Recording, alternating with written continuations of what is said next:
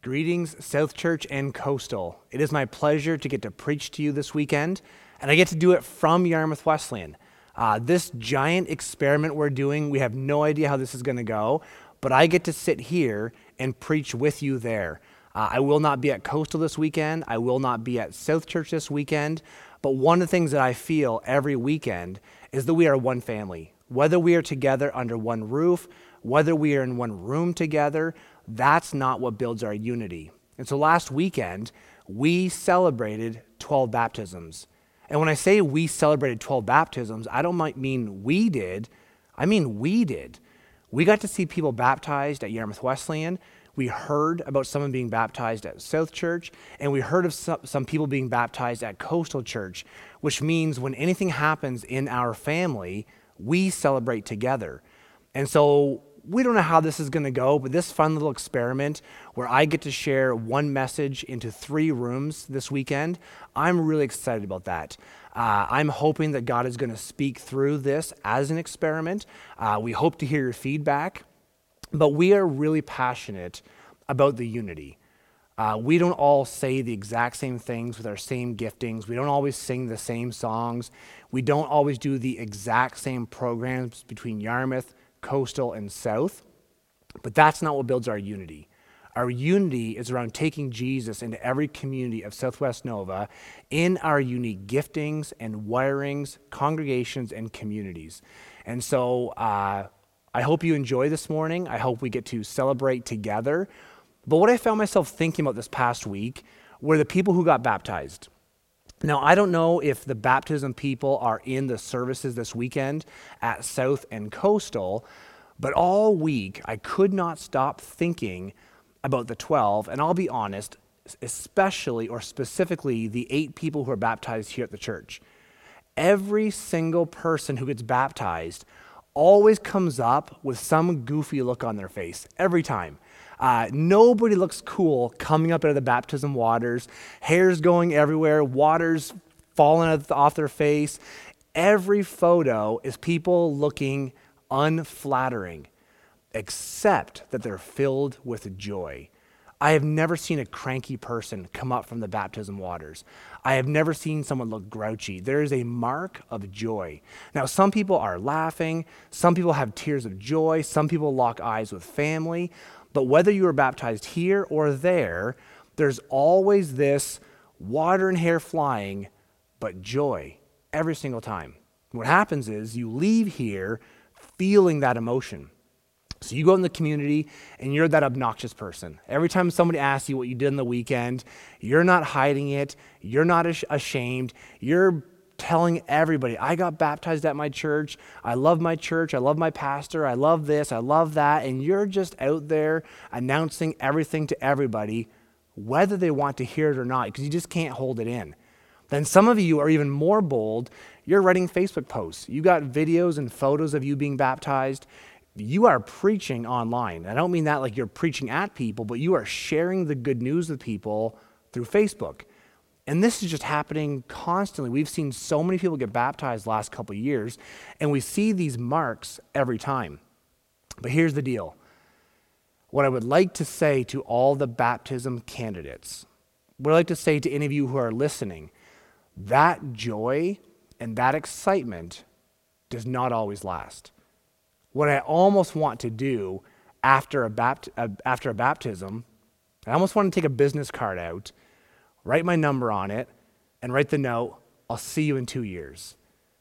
And what I mean by that is not to be pessimistic, not to rain on their parade, but what happens is after 17 years of ministry myself, after being in the church my entire life, here's what I know to be true. That high that you are on, that spiritual excitement and passion and fervor doesn't always last. There's always a bit of a tip. Life has a way of hitting you. Life has a way of discouraging you. You find yourself sliding back maybe into some old addictions that you thought for sure, once I get baptized, that's all going away. Maybe language that you thought you were done with starts to creep back into your mouth. Hope starts to fade. All these things that you thought, I'm never going to struggle again. It creeps back in. And so what happens is the meetings that I have, I would say 99 to 1 are 99 people saying, Pastor, I'm discouraged. Pastor, I've lost my passion. I feel attacked. I feel beaten up. My spouse and I were not on the same page. I find myself acting in ways that I couldn't imagine myself doing. Remember when you baptized me? I was so full of life, and how did I end up here? And what happens is usually someone says in that conversation, what's wrong with me? Why is this happening to me? And what I always say to everybody is, this is kind of normal. There is an ebb and flow. There is a mountaintop and valley experience to all of our faith. And what I tell people is, don't be shocked. Don't be surprised by this. Don't be confused that the high you are on does not last and you feel like you're going through the valley of the shadow of death. You're not strange. You're not weird. That is actually part of the journey. I say all that to say, as we hit the last I am statement, as we've been going through Jesus' 7 statements about what he says, who he is, this is kind of the tone of the last one. As we read John chapter 15, there's almost this language of, hey, don't be confused. Don't be shocked with what I'm about to tell you. Now, the last I am statement flows out of the 6th one. I am the way, I am the truth, and the life, and he doesn't stop preaching. He goes right in. Our chapter says 15. Of course, he didn't say, now then I'm going to go into chapter 15, but he's still preaching. He's still doing this last discourse because in 24 hours, he's going to be betrayed and arrested. So it's kind of I'm about to leave you. Let me give you a final word. John chapter 15, starting in verse 1. I am the true vine, and my Father is the vine dresser. Every branch in me that does not bear fruit, he takes away. And every branch that does bear fruit, he prunes, that it may bear more fruit. Already you are clean because of the word that I have spoken to you. Abide in me, and I in you. As the branch cannot bear fruit by itself unless it abides in the vine, neither can you unless you abide in me. I am the vine, you are the branches. Whoever abides in me and I in him, he it is that bears much fruit. Apart from me, you can do nothing. If anyone does not abide in me, he is thrown away like a branch and withers, and the branches are gathered, thrown into the fire, and burned. If you abide in me and my words abide in you, ask whatever you wish, and it will be done for you. By this my Father is glorified, that you bear much fruit, and so prove to be my disciples. And the Father has loved me, so have I loved you. Abide in my love. If you keep my commandments, you will abide in my love. Just as I have kept my Father's commandments, abide in his love. These things I have spoken to you, that my joy may be in you, and that your joy may be full. First glance reading that, there's a lot of language that sounds repetitive and turn a phrase and back and forth. But here's what you need to see when you step back from that passage. Jesus is saying, don't be confused. I'm about to leave. I'm about to be betrayed. I'm about to be arrested. I'm leaving the disciples. And the experience you're about to have, let me make it sense for you. Later in this verse here, he's going to say, the world's going to hate you. It hated me. Don't be shocked by this. So what I see happening here is Jesus speaking to a bunch of baptism candidates. I see Jesus speaking with a bunch of people from Southwest Nova who are saying, I'm trying to figure out the journey that I'm on, and it's not always making sense to me. This, if I could say, is Jesus' pastoral session with each one of us. This is you booking an appointment with Jesus and saying, I'm confused by the journey that I'm on. Why does it feel like this? This is Jesus saying to you, let me share a few things with you. You're not weird. You're not that different. This is common. And the first thing Jesus would say to you, if you are trying to live the kingdom life, if you are trying to be a Christian, if you want to be a citizen of his kingdom, here's the deal. Jesus is the source. He says it 15 different ways. If you abide in me, you will bear fruit. If you don't abide in me, you won't. If you love me, you'll keep my commands. If you don't love me, you won't keep my commands. There's this cause and effect the way he writes this. You stay glued to me and you will bear fruit. If you don't, you won't. Now what happens is when you read that is that it sounds so easy. And while I will say it's not easy, it's not complicated. It's not always easy to abide in Christ or remain in Christ as the source of the kingdom life, but it's not complicated. And what we tend to do is we complicate what it means to stay abiding in Christ. And so what we do is we fill our life with Bible and prayer and church programs and church services and podcasts and YouTube videos and this favorite preacher and this favorite person on social media, and we get overwhelmed. And if we're not careful, we can do all those things and have it not be connected to the source. So I don't know what you do most evenings, but I tend to plug my device in before I go to bed. And I could have bought a vine and a branch in here, but I'm not going to. And so here's what I find. I have taken my phone and plugged it into this end every night.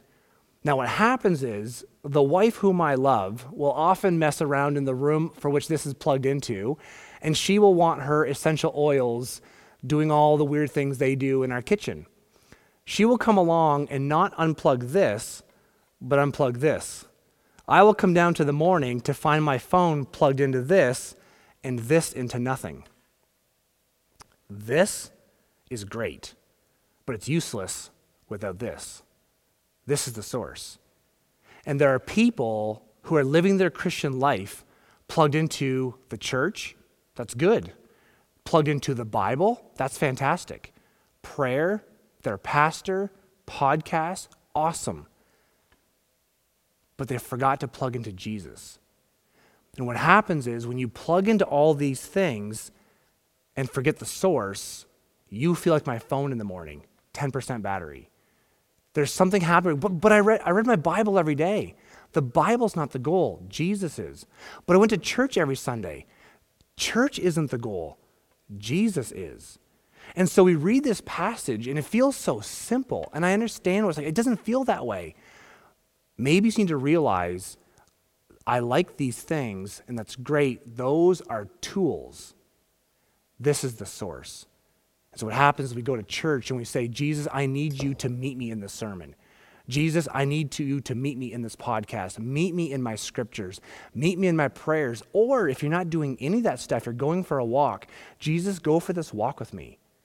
Jesus, I'm sitting waiting for my doctor's appointment. Sit and wait with me. Speak to me. Have my undivided attention because I want to be plugged into you, and all of the other things will flow out of the source of kingdom living. So Jesus would say,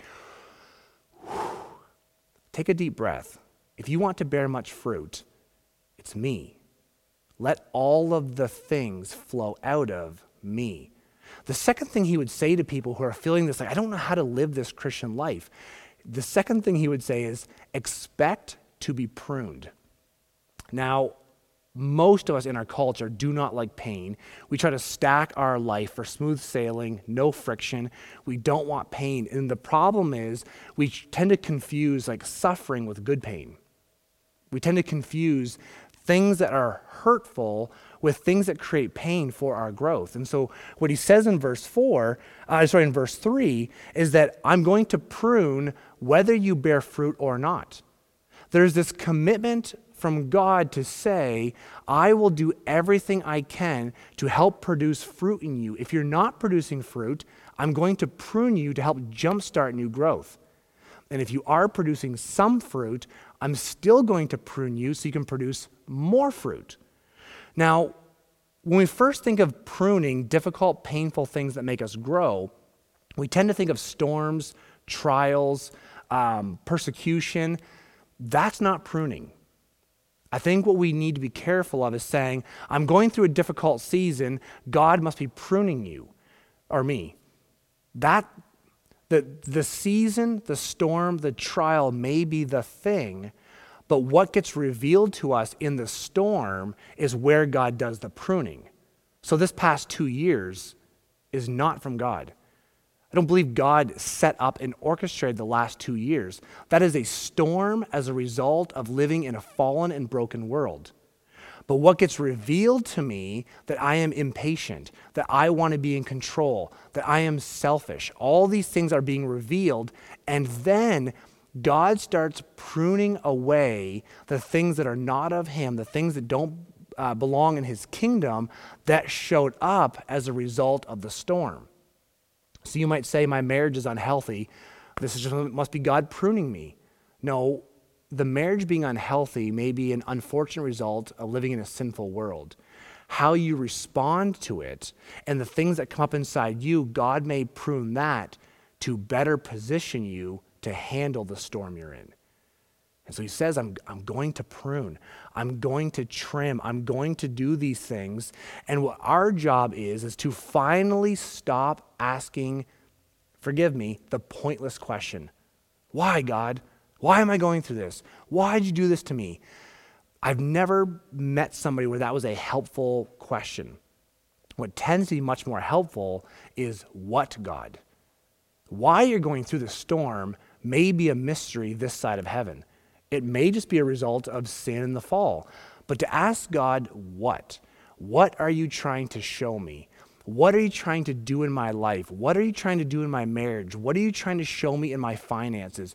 What are you trying to show me in my thought life? What is it that you want to prune or do a work on that is being revealed or the cause of this thing I'm in? So you may not like the thing you're in, and I understand. What an opportunity for the gardener to come along and do a beautiful work. It may hurt and it may pinch at times, but because he's good, you can rest and know he is doing it to produce more fruit in my life. The third thing that Pastor Jesus would say, if you're sitting in front of him saying, I'm finding this life to be very frustrating. I'm finding the ups and downs. One of the things I think he would press in and say is, we must participate. He says he's the true vine. He says that he's going to prune. There's a lot of Jesus-oriented action. But the third thing we notice is how many times Jesus says, I will abide in you, you abide in me. I will remain with you, you remain with me. I will abide with you, let my words rest in you as you rest in my love. There's this back and forth that I will do this part. I am the one that said, I will never leave you, I will never forsake you. But what he's saying is, don't leave me. That we actually do this walk together. And Jesus is saying, I will do my part as the vine. Do your part to stay plugged into me. This is where the analogy breaks down a little bit. Anytime you have a metaphor, anytime you use an illustration as Jesus is doing, it's a metaphor. When I look at my trees in the yard, they don't have a will. The branches don't have a conscious thought to stay, I better stay plugged into this tree.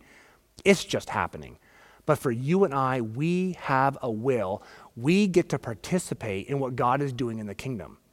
And so the question for you and I is, are the things that I'm doing enhancing or hindering my connection to the source?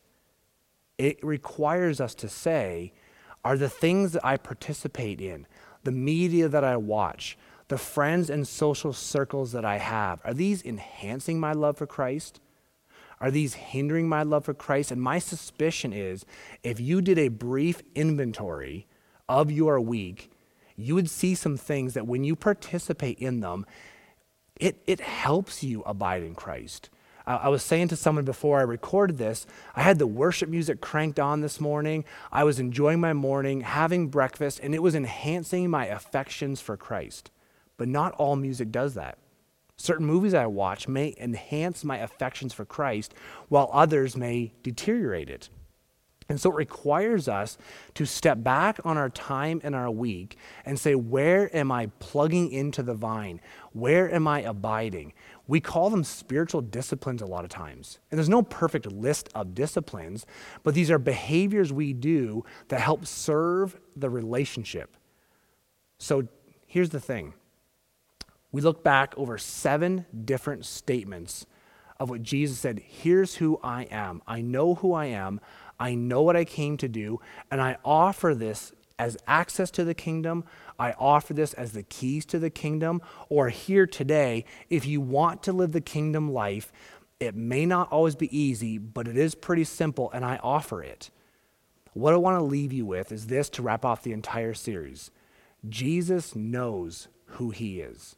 That's not the question. The question for me and for you today is this question. Who is Jesus to me?